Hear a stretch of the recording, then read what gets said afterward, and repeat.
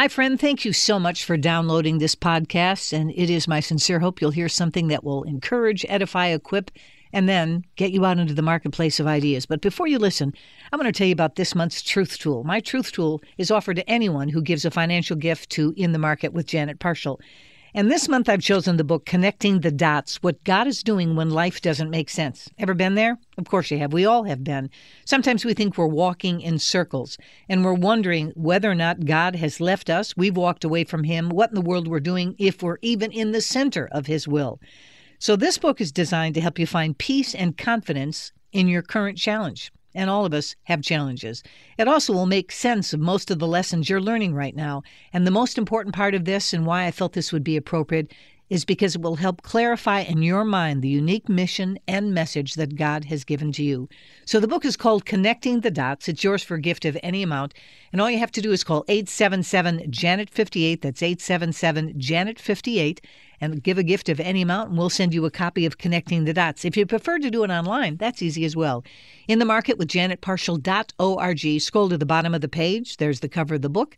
Click on through, make your gift, and again, we'll send you a copy of Connecting the Dots. Just below the picture of the book is a description of what it means to be a partial partner. Those are people who give every month a gift of their own choosing. They set the level of giving. I don't. But they'll always get the Truth Tool, and in addition to that, a weekly newsletter that goes out as well. So consider being a partial partner or getting a copy of Connecting the Dots by calling 877-JANET-58 or online at InTheMarket with JanetParshall.org. Now please, enjoy the program.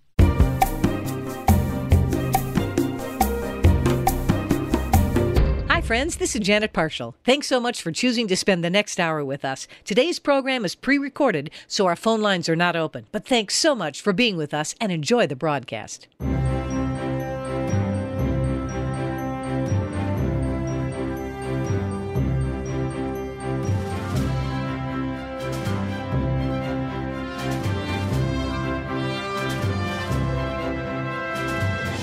Sounds rather presidential, doesn't it, friends? Well, that's a clue to what we're going to be talking about this hour. Hello and welcome to In the Market. I am your host, Janet Parshall. All right, if you love history, if you love America, if you love the Constitution, this next hour is going to be rich for you.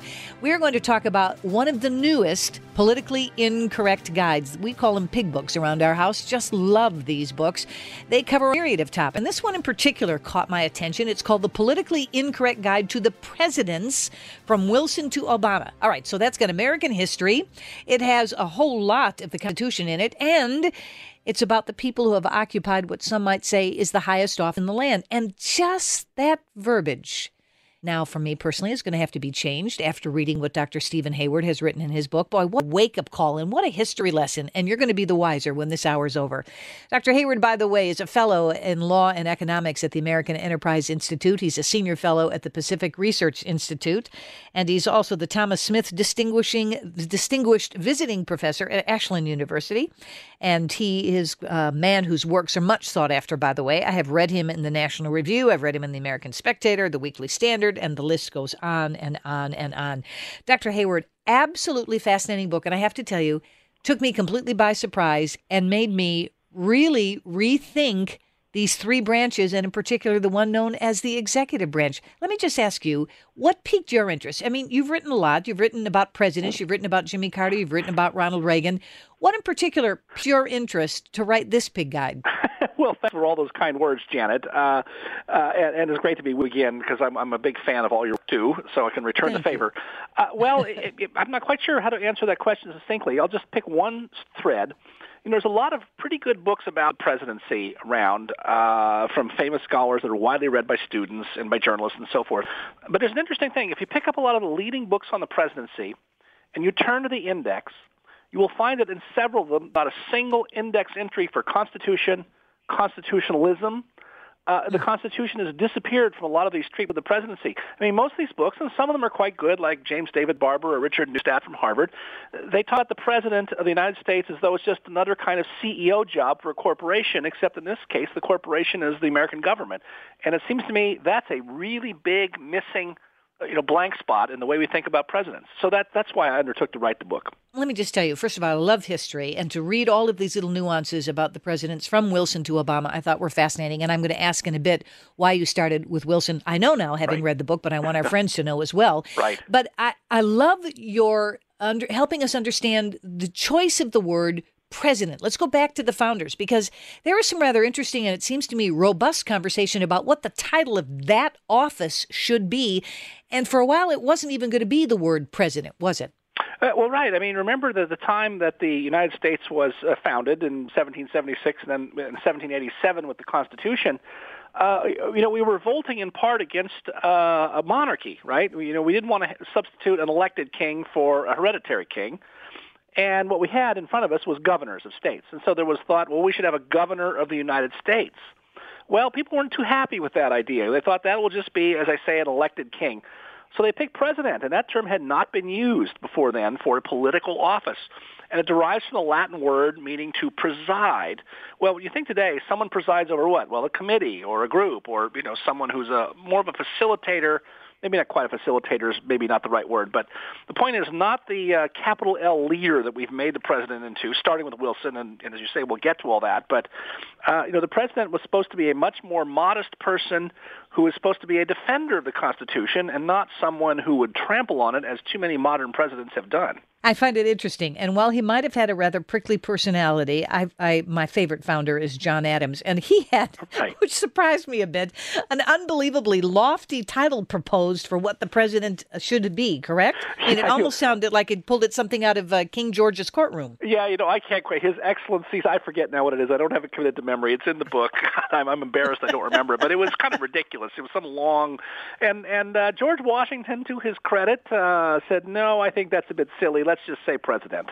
And so I think that's important for people to understand, particularly if we're talking about the pre-Wilson era. And again, folks, you're going to discover why that's a seminal shift there with Wilson. But they had been under the heavy hand of a monarchy. And so as they were helping to decide what this country should look like and what self-governance in the Americas should be like, they wanted to make sure, it seems to me, and I got this sense reading your book, that they wanted to stay as far away as they could from anything that cast a shadow toward a monarchy. Am I right? Yeah, well, no, that's absolutely right. I mean, the point of not calling the president Your Excellency or one of those sort of royal-sounding titles is, although the president's very important and we want to honor the president, we don't want to have these royal kind of practices, and we've actually kind of come close to that. But every once in a while, you will see a depiction of the British monarchy that's still today, like the Queen, for example, or I think that was a good example, that movie a couple of years ago about Queen Elizabeth. It's still the practice today in England that when the Prime Minister is done visiting the Queen, he backs out of the room, bowing to the Queen, so that the Queen never sees his back. I mean, it would be so foreign to Americans to do something like that. And the way I put it in the book is, and this is a trick of the presidency throughout history, but especially in modern times, is the paradox of the presidency is we want to look up at our presidents, but we don't want to feel like they're looking back down on us. Yes. And that's why sort of elitists like Al Gore and John Kerry, I think, have fared poorly with the voters, and why Barack Obama is the problem here, because he certainly looks down on us. But we elected him anyway. But usually candidates like that don't succeed. Or to put it another way, we want to put our presidents on a pedestal for sort of decent reasons, but we want to be able to look at them at eye level. And that's why the most successful presidents are always the ones who've been able to carry off that trick, to identify and bond with the people like, Ronald Reagan or Franklin Roosevelt, to be bipartisan. You were very good at that kind of thing. And candidates who were terrible at that, who gave off their elitism, like, Michael Dukakis, John Kerry we mentioned, Al Gore, usually do not win the election because people just say, ick, I don't want to be ruled over by someone who looks like a king. And that is where some of the tension is, I think, today. People are wondering exactly what is the size of government. All right, I want to go back again to the relationship of the President of the United States, whoever that has been or will be in the future, and the constitutional directive to that individual. In fact, why there was so much as a directive that he take an oath. We have an interesting conversation about self-governance, the office, the presidency, and the report cards. Yes, from Wilson to Obama, they've been graded in this latest Politically Incorrect guide with Dr. Stephen Hayward. More after this.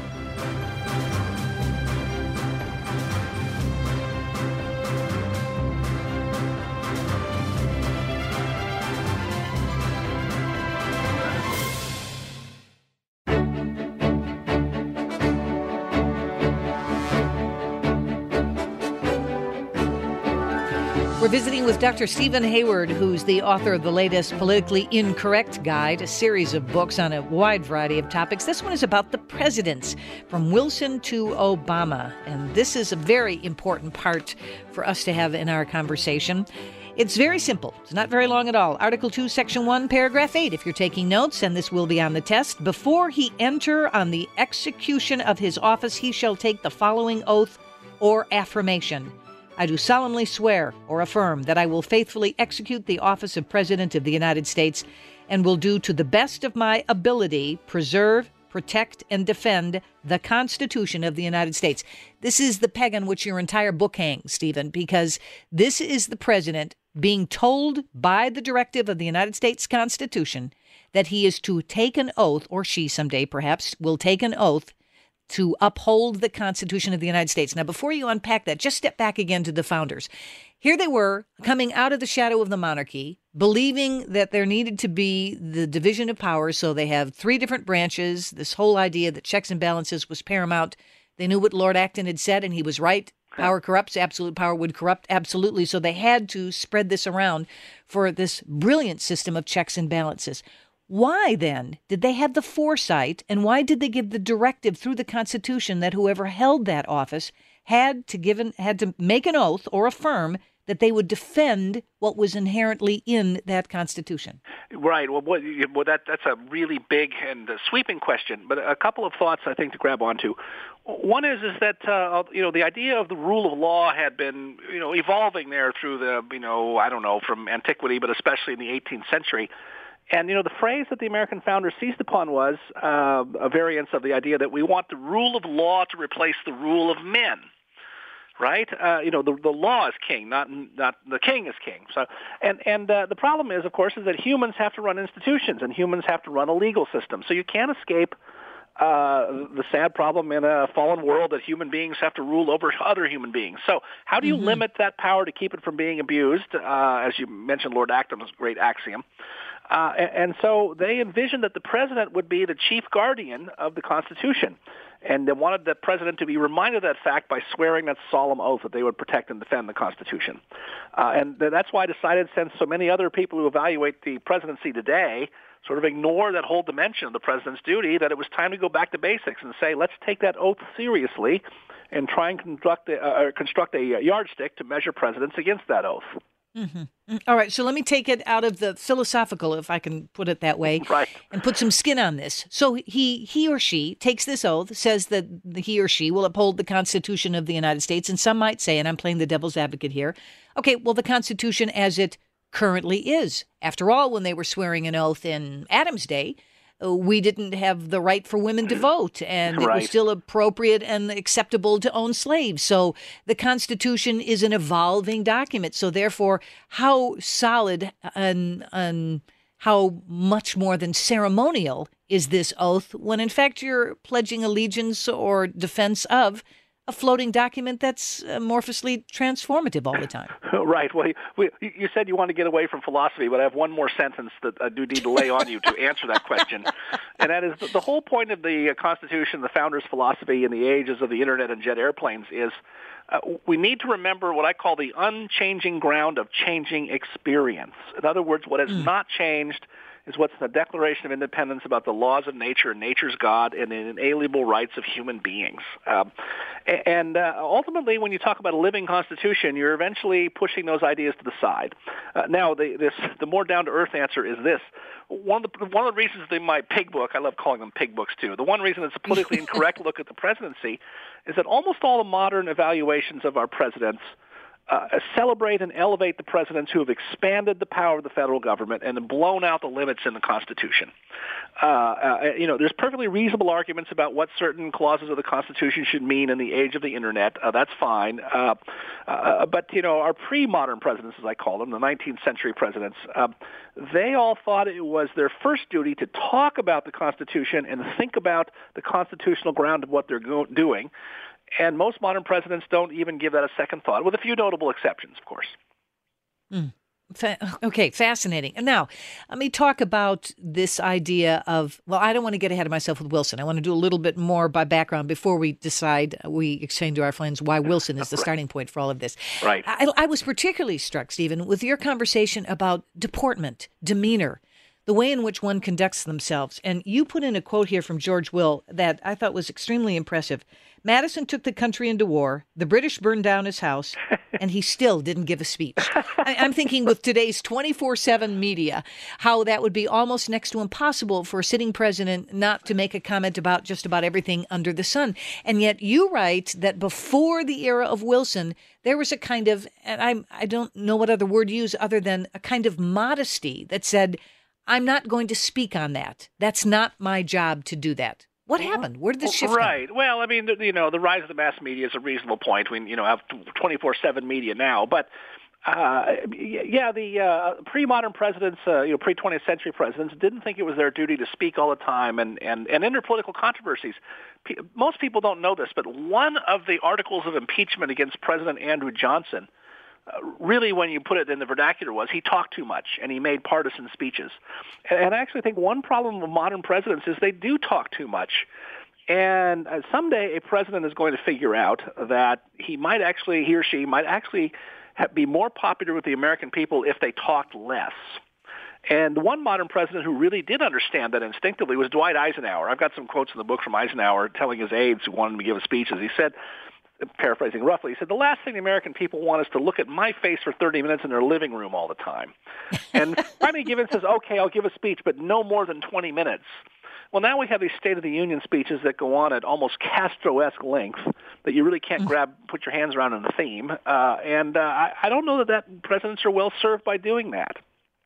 Yeah, exactly. All right. So let me fast forward now to Wilson so we can get into some of the facts that you write about in the book. There is a reason why you begin with Wilson and you don't begin with any other president. Explain to our friends why.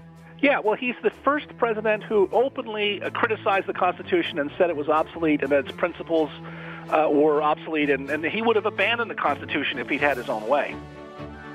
And he did something else that I want to talk about as a wife when we come back. A very interesting man. And as you point out, Stephen, would have been rather challenging to be married to this man. I'll tell you what that is when we return. The book is called The Politically Incorrect Guide to the Presidents, From Wilson to Obama. 1-877-548-3675. The Constitution says, Mr. President, Ms. President, your job to defend the Constitution of the United States. Do we still require that of our chief executive? We'll be back.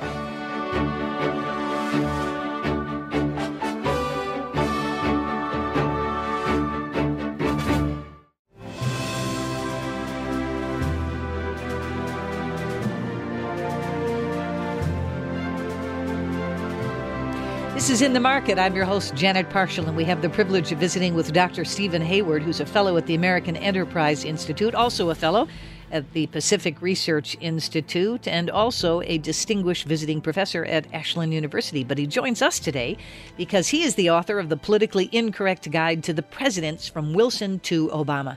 All right, Woodrow Wilson, very interesting. Here's a quote that you put in of his. The president is at liberty, both in law and in conscience, to be as big a man as he can be. That's a little scary. Wilson was the theorist of what we really see in a lot of presidents today, in both parties, I'm afraid to say. He's the guy who laid out the theory that the president ought to be the leader with a capital L. And he wrote some really very scary things, I think, at least they read scary today, about how the president ought to be a leader in the sense of leading the people to new and unknown destinations where they don't even know they want to go. In other words, he's supposed to see ahead of the people and take them there. And I think you can draw a straight line between that and modern presidents who talk about how they want to transform the country. That would have scared the heck out of the founders. They didn't want the president to be someone always trying to transform the country. They wanted someone to run the country and run the government effectively and efficiently, not always be trying to change human nature and change our institutions and change our social structures. And Wilson really is the theorist of all that and the first president to set out these grand transformational ambitions for the office. All right. So is it too simplistic to say that in modern parlance, they really would have seen the president more as a CEO? Well, but in a more restrained sense, an administrator, someone's going to run the government and defend the Constitution. I mean, it is a political office, so it's not quite like being just a business manager. But the founders didn't see politics as well. I mean, we really saw what came after the founders, of course, was very shortly the French Revolution and the radical totalitarian ideologies that really do want to transform human nature. They would have thought that was very dangerous. And to the extent that presidents take a little piece of that, that's very unsound and ultimately undermines the Constitution. All right. You talked about politics. Let me take a little side trail here, but it's an important one in your book, and that is the whole process. You talk about the Electoral College as being extremely important, but different and being diminished than what our founders thought originally, correct? What was their philosophy in this establishment of the Electoral College in the first place? Well, there are a couple parts to it. One is in the 1790s, there wasn't a lot of mechanisms for holding popular elections like we're used to today. I mean, you want to have elections, but a big country without communications, it's hard to have a direct popular election. So, and the other thing is that they were a little hesitant to be electing a president for the whole country on a popular election basis. So they said, let's have an electoral college, which will be an intermediate body. It will probably be composed of eminent people that will be selected by leading citizens, and they will decide who will be a good president. Well, it never worked out that way, really, from the beginning. However, the structure of it, I think, shows the subtlety of the founders' design, and sometimes you can use that cliche that they built better than they knew. Because what the Electoral College does now that we're a nation of 50 states is it requires that the winner have a geographically dispersed majority. And so, you go back to the year 2000 where we had that train wreck in Florida. After all the recounts were done, Bush wins Florida narrowly. But more importantly, he won majorities in, I think, 31 states. And that meant that he won majorities in more geographical areas and took in more interest than Al Gore did. Al Gore really won big majorities in 2 states, California and New York. You take those away, and Bush has the most votes. The point is that a winning presidential candidate has to take into account and appeal to a majority in rural areas, in small states, in states that have different interests from, say, New York or California. And really, it's a part of the genius of our small r Republican system, that we have a system that says we're not going to simply do things based on just the law of large numbers, and we're going to make sure that just because there's more people in New York, that the people who live in Kansas or in South Dakota or Iowa have a proportional say in how we are governed as well. And so that's why I think the Electoral College is an excellent institution. Well, there is no vision, the people perish, as the saying goes. So in other words, they had no idea that we would grow to be a nation of 50 states. And yet inherent in what you just described, Stephen, which I think is brilliant, is the fact that they still really hung their hat on that peg of representation. You can't just represent dense population areas. You have to be able to represent the people in Kansas. You have to be able to represent the people in Arkansas. And this Electoral College affords that kind of a system to still be in place, correct? Yeah, exactly. I mean, just because there aren't many people who live in Kansas doesn't mean they don't have interests that are different and deserve significant protections from our system, so that people in New York can't gang up on them. All right. So in light of all of that fact, going back now to Wilson, this kind of elitist, I can't think of a better word, attitude that he had. You write that he openly criticized the Constitution and he had a disdain for the American founding. Where did that come from? It came from, the American founders were students of especially the English Enlightenment, especially John Locke. Wilson had no use for Locke. He liked Friedrich Hegel, the German historicist philosopher, and that led him also, he's a big fan of Darwin. And Wilson wrote more than once, our Constitution ought to be Darwinian in its operation. And not Newtonian, as he put it. Newton's laws of physics were sort of fading out at the time. And he also said he didn't like the separation of powers. I mean, this was central to the founders. He said, the separation of powers get in the way of effective government. And then finally he said, yes, more and more of our government ought to be conducted by expert administrators, isolated and protected from public opinion and public pressure and elections. So he's also a theorist of modern bureaucracy. Wow. Parts of history you don't get to hear too much. By the way, the thing that caught my attention is you write, Wilson is the only president and maybe the only human being in history who contemplated writing up a formal constitution for his first marriage, setting out the rights and duties and separation of powers between husband and wife. I'll draw up a constitution in true legal form, and then we can make bylaws at our leisure as they become necessary. And Stephen adds the editorial comment, Must have been a fun guy. Yeah. Ladies, would you like that? 1-877-548-3675. There's a whole lot of presidents here. We're going to move off of Wilson to yet another individual who held that office, and we'll learn more about that person's perspective on the Constitution of these United States.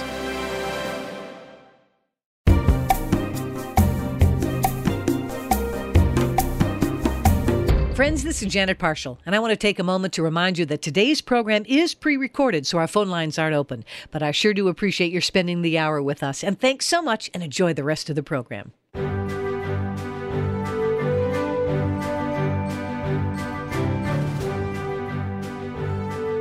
If you're just joining us, you're listening to In the Market. I am your host, Janet Parshall, and we're only halfway through a conversation that I think is absolutely fascinating. I love American history. And it's very interesting to know who we were and who we are, and to see whether or not who we currently are in our approach toward the highest office in the land. Oh, I have to change that language. Not anymore. The presidency of the United States, and what our founders thought about that office as well. Dr. Stephen Hayward is with us, fellow in law and economics at the American Enterprise Institute, senior fellow at the Pacific Research Institute, and also a distinguished visiting professor at Ashland University. The book, again, is called The Politically Incorrect Guide to the Presidents from Wilson to Obama. Stephen, I should stop at this point before we take up another president and talk about the fact that you gave them a grade. What was the criteria for grading them? Right. Well, I decided to take the oath of office of protecting and defending the Constitution seriously. And so I had a three-part test. I mean, I did not evaluate them on their whole record because, then we can get into all kinds of things, although I do talk about the highlights and lowlights of each particular president in my summaries. But there's a three-part criteria. One is did they have a constitutional philosophy that you can make out? And did it respect or conform to the constitutional philosophy of the founders? And several modern presidents really had no constitutional philosophy at all, and others, like Wilson, I think, had an unsound one. The second one is did they take acts or introduce measures that eroded the constitutional limits on government power and erode limited government? And then third, I judged them on their Supreme Court picks. I mean, the presidents shape the judiciary wholly. And, sometimes the longest-lasting legacy of a president is the person that he puts on the Supreme Court. And most evaluations of the presidency maybe mention that, but skip over it and don't assign too much weight to it. Very interesting. And, drum roll, please, what grade did you give Woodrow Wilson? He got an F. An F. All right. Let me bring Mike from Alabama in at this point. Mike, thank you for joining us. Your thoughts on what we've said so far, please. Well, I'd have to agree with giving Woodrow Wilson an F because he did several unconstitutional things. The main thing that come to mind right now is the fiscal mess we're in right now, or monetary mess, stems from Woodrow Wilson, and when he created or allowed to be created and brought into power, it was unconstitutional, the Federal Reserve, and also unconstitutional at the same time, the federal income tax. Well, the federal income tax was brought in by a constitutional amendment. So, I don't like the income tax either, and it's very insidious in its effects. But at least they did amend the Constitution in the proper way to do that. The Federal Reserve is a little more complicated. I think there's an argument that a Federal Reserve system is constitutional because the it's Congress's power to regulate the coinage and value of money. Maybe there's a gray area there. However, one of the things that's definitely wrong with the Federal Reserve, and I think Ron Paul is right about, is it's the way it's centralized. And if you go all the way back to 1913 when they debated in the Congress about the Federal Reserve, one of the original proposals was to have decentralized Federal Reserve banks around the country. And, that gets into the weeds a bit, but that would have been a much better system than the one that we do have, where you centralize it really all in Washington and really all under one person. And, if that person is not sound, and who possibly can be sound in a modern, complicated economy, you're just asking for disasters like the one we've seen in the last few years. Let me move next to a man who got a decidedly different grade, and that is Calvin Coolidge. I'll bet if you were to ask our audience right now, show of hands, how many of you know a lot about Calvin Coolidge? They wouldn't, but I certainly learned by reading your book. Here's a quote you put in. "It is a great advantage to a president and a major source of safety to the country for him to know that he is not a great man.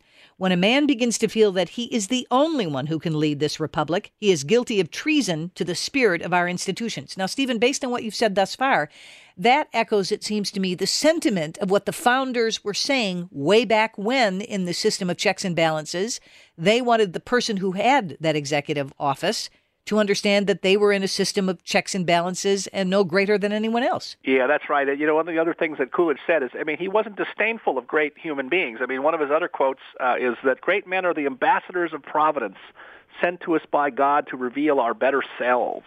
But I think what's interesting, I gave Coolidge an A+. He was the most constitutionally literate president of the 20th century. And, the great liberal knock on him was that he was silent Cal. Well, yes, he didn't talk a lot like, all the other presidents we know of lately. However, he was not silent at all. He's the last president who wrote all his own speeches. He, by the way, was fluent in Greek and Latin from his classical education at Amherst and used to read Greek and Latin texts for relaxation in the White House. And if you read his speeches, they're very thoughtful explications on the enduring principles of the founding, the permanence of the principles of the American founding, not that they were subject. So, see, he argued against progressivism and implicitly was arguing against Woodrow Wilson. And so I think, the liberals who like to knock him, they invented this theory of silent Cal so we wouldn't pay attention to his arguments, because I think really they were afraid of his arguments. So interesting. And a couple of other things, too. He, very often when someone is running for public office, whether it's president or the House or the Senate, will say, well, what political experience does he or she bring to the game? Right. You point out that Coolidge was the only president who started out literally going up that political ladder, correct? He started the school board. Yeah. Right. Wow. And moved up from there to city council and then, state senate in Massachusetts and lieutenant governor, and president. And while John Adams and Thomas Jefferson may have died on the 4th of July, he was the only one born on the 4th of July who's held the office of president, right. Which I thought was interesting. Yeah. You also, and it's the persona that also I find so interesting. You say that there's a theory that he may have suffered from clinical depression because of the death of his son. Yeah, boy, his your viewers, if they want to read a really good presidential memoir, read the autobiography of Calvin Coolidge. It's fairly short. It's utterly unlike any other presidential memoir you'll ever read because it doesn't talk about I did this and I did that in office.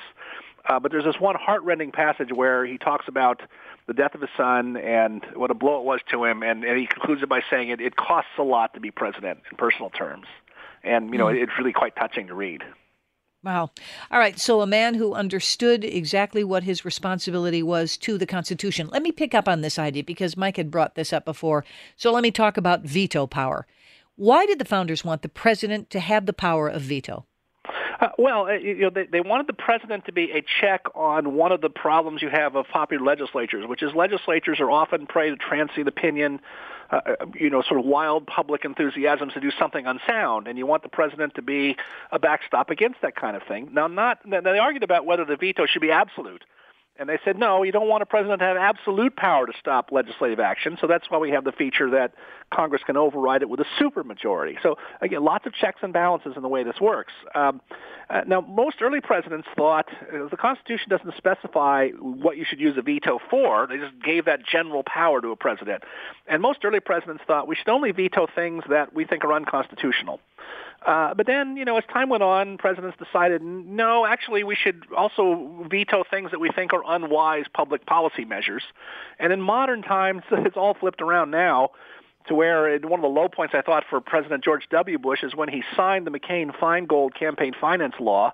And he said while he signed it, I actually think this bill's unconstitutional, but that's a matter for the Supreme Court to decide. And I'd say that's a huge disappointment. If he thinks something is unconstitutional, his constitutional duty is to veto it. And there is a remedy if Congress wants to vote by two-thirds vote to override it. But that was a terrible passing of the buck, and it contributes to our constitutional illiteracy where we give in to judicial supremacy. And that was a disappointment of President Bush, unfortunately.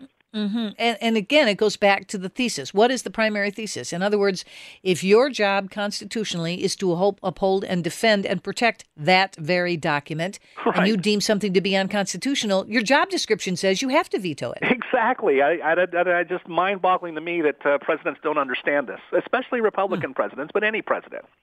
Wow. All right. Another thing you brought up, and by the way, there's so much, Stephen, in this book, so I'm hop skipping and jumping, I realize, Sure. But I just was immersed in so many facts that I hadn't read before. There was some debate, you point out, that the founders originally had thought that perhaps the president might serve 6 years as opposed to 4. Right. And that there was also conversation that they should serve out a lifetime. What happened? Well, that was Hamilton's idea. He thought presidents should serve for life the way we do with judges. And he didn't have much support for that idea because that really did start to look like an elected king to people. Yes. And then the argument was, there were several variations of the argument. One is that, Congress should select the president, not the people at all. And, some governors were selected by state legislatures at the time of the founding. And the problem is those governors were always weak. They were always the creature of the legislature. I mean, imagine if, just today, imagine if, Harry Reid and the Senate Democrats are picking the president, or, John Boehner and the House Republicans were picking a president. They pick somebody who would sort of answer to them. So they decided, no, the president needs to be an independent office. So that's an important point. And then the other one was as well, eligible for re-election or not. Should it be just a single 6-year term, an idea that's come up several times over the years? They said, no, the president should have a 4-year term, long but not too long, and should be eligible for re-election because you don't want the president to be a lame duck, as we call it today, but you also want the people to have a chance to vote on that president's performance in something that amounts to a referendum. Well, you can't talk about term limits for the president without talking about Franklin Delano Roosevelt, which I find very interesting. And you start out by saying that he originally ran to the right of Herbert Hoover in 1932. He ran for unbalanced budget, and he did, however, and I talk about this a lot in the book, something that many biographers have skipped over. About 3 weeks before the election, he gave a very radical speech where, like Woodrow Wilson, he said, the original Constitution was nice for back in the horse and buggy days of the 1800s, but nowadays we have to reinterpret the Constitution, and we need to have an economic Bill of Rights. And it really was the philosophy of the New Deal laid out right before the election. So it's hard to say we didn't know what we were going to get because he did surprise us a little bit. But, yeah, he criticized Hoover for being a big spender and high taxer. Wow.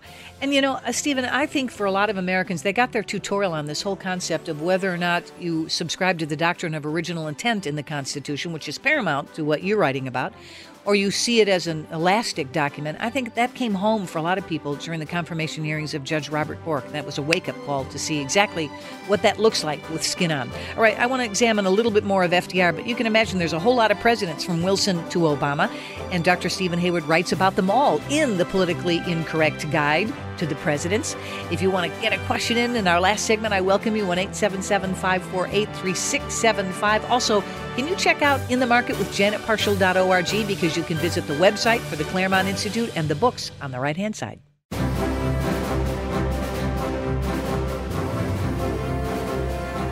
We're discussing the Politically Incorrect Guide to the Presidents from Woodrow Wilson to Barack Obama. It's absolutely fascinating. A look at presidents and their approach to the Constitution of the United States, which they're told to uphold and defend. Talk about a dichotomy, Stephen. And again, there's so many presidents here, and you write quite a bit about FDR. But you put in one quote from him where he said, "As Commander-in-Chief, I take pleasure in commending the reading of the Bible to all who serve in the armed forces of the United States." Wouldn't that be an interesting statement to hear today with all the controversy around religious liberty in the military? But then you say that his lasting legacy, and this goes right to the heart of your point about the Constitution and their letter grade predicated on their approach toward the Supreme Court. His legacy, you say, is an unconstrained, your word, Supreme Court. Explain. Yeah, well, I mean, the Supreme Court in his first term blocked some of his crazy New Deal schemes. A couple of decisions, by the way, were 9-0. They weren't even close, unlike, some of the 5-4 decisions we argue about today. So then in the second term, and actually, just to back up half a step, in the 36 election, there were some Democrats who said we ought to put in our platform that we ought to call for constitutional amendments to give the federal government more power to manage the economy to deal with this crisis. And Roosevelt and his inner circle said, no, we don't need to do that. It's hard to amend the Constitution. Didn't say anything about court packing, and right after the election's over, Roosevelt comes out and attacks the court. He doesn't just say, I want to add seats. That was his remedy. But he attacks the court in the most astonishing way if you go back and read those speeches. And then he says, I want to add seats so I can essentially pack the court and make the court bend to my will. And, that went down very badly, even with his own party, and he lost that fight, except it just showed how impatient he was. Because within 3 years, you had a number of deaths and retirements from the courts, and he ended up packing it anyway through the ordinary process of appointment. By the time Roosevelt died in 1945, he had appointed all 9 justices to the court. And a lot of them were very liberal, and the court completely changed directions in interpreting the Constitution, and we've been living with the consequences of that ever since, including, the Roosevelt-era cases that are now the key issue in the Obamacare lawsuit that's before the Supreme Court in another few weeks. Wow. All right. So going back as you graded the presidents, when you took a look at their attitude toward the Constitution, let me pick up on this idea of the elasticity of the document versus the doctrine of original intent. You point out, by the way, that Wilson could be considered the father of the, quote, living document. If you start, ideas have consequences. So if your first principle here is that you happen to believe that the document is elastic, if you're going to be president of the United States, isn't that going to have a dramatic impact on what you see as your role in the office of president? Well, as I like to say, the idea of the living Constitution means that the written Constitution is dead. Because now what you say is, well, we can just sort of reinterpret these things to mean anything we want, pretty much. Now, there's no question that there are many clauses in the Constitution that are ambiguous or require interpretation. A good one is the Fourth Amendment talks about how the government may not conduct an unreasonable search and seizure. What's unreasonable? Well, we have to use reason to figure that out, and that's why we've had thousands and thousands of court cases to talk about what's reasonable in an age when you have airplanes and internet and wiretaps and things of that kind. But that's a very different thing from saying that the Commerce Clause says we can regulate to require people to buy health insurance, because not buying health insurance is somehow engaging in interstate commerce. That's really quite a stretch, but that's what we've come to. And there's other things. We now regulate people's private property, even though the Fifth Amendment has that clause about government shall not take private property without just compensation. And we've trampled all over that. And then you have the Kelo case. Yes, exactly. Exactly. A terrible decision. And, there was a lot of doctrine and, that went into saying, oh, gosh, essentially what they really say is, they never say this directly, is we really don't need to pay attention to those inconvenient clauses that constrain our power. Checks and balances. Right. All right, let me go to Mike in Georgia. Mike, thank you so much for being with us. Your question, please. Yeah, talking about checks and balances, they put a check on the president by limiting to 2 terms. Why can't they put a check on the Congress by limiting their terms and getting rid of the career politician? Good. That's a great question. Stephen. It used to be that the presidents were not limited to 2 terms. That was the custom that George Washington set by stepping down after 2 terms, and every president followed that until Roosevelt. And then we decided we didn't like that, so now we limit the president to 2 terms, but not everybody else. I kind of like the idea. I've always voted for term limits when I lived out in California because I like the insult it gives to the political class. I'm not sure it makes that much difference. California's had term limits for 20 years, and it has made no difference at all to Californians sliding into the abyss, it seems to me. I'm sad to say that, but, it couldn't hurt, but I don't think it's a world-beating answer that will magically turn things or even significantly turn things around, unfortunately. So picking up on Mike's question then, was it a good idea to make it a directive through the Constitution that a president may not serve more than 2 terms? Yeah, I'm not sure it was. I think that might have been a mistake, although, I mentioned in the book that there's no doubt that Bill Clinton would have run as many times as he possibly could have, and who knows, he might have even won a 3rd term in the year 2000. Yeah. And there was evidence to that end. Yeah, exactly. Right. All right. So let me, so many questions here from so many callers. Paul in Illinois, let me get you into this discussion if I can, please. Yes, I'd like to jump right into the discussion about the Electoral College. I think there's another very good advantage of the Electoral College that's often overlooked and wasn't mentioned at all, and I think that's that it kind of constrains the corruption. I'm calling you from Illinois. Our unofficial state motto is vote early, vote often. Right. And Crook County has a reputation for being able to turn out more dead voters than some of the smaller states have living people. Right. Now, that is an excellent point. That's among many I could go into if I was talking for the whole hour just about the Electoral College. But that's right. Yes. The Electoral College does confine, elections are messy. There's no way to have never mind Illinois, which, was a problem. But even Florida shows that, butterfly ballots and voting rolls and all the rest of that, you're always going to have a small margin of error in elections. Most of the time it doesn't matter. Once in a while it does matter. And what the Electoral College did in 2000 is it confined the problem to one state instead of the whole country. Imagine if we're trying to recount votes in the entire country in a close election like 1960 or 1968. That would be a nightmare. And I thank all of our callers, and my apologies to those that were not able to get online. Stephen, the book is absolutely fascinating, and there's obviously more in the book than I could possibly cover in an hour. So I'd like to say thank you very much for reminding us again that I think God really gave the founders some vision when they drafted this Constitution, the way it kind of holds us together rather than tears us apart. But it does begin with a profound presumption, and that is the leveling field. And if you're going to be the chief operating officer, in a sense, of the United States, you have to work within the parameters of that Constitution. It's a fascinating read, Stephen, and I thank you for it. You can learn more by going to inthemarketwithjanetparshall.org. You can learn more about Dr. Stephen Hayward and all the great things he's written and where he can be read. And on the right-hand side, his latest book, The Politically Incorrect Guide to the Presidents. My thanks to Dr. Stephen Hayward, and to you, friends. We'll see you next time.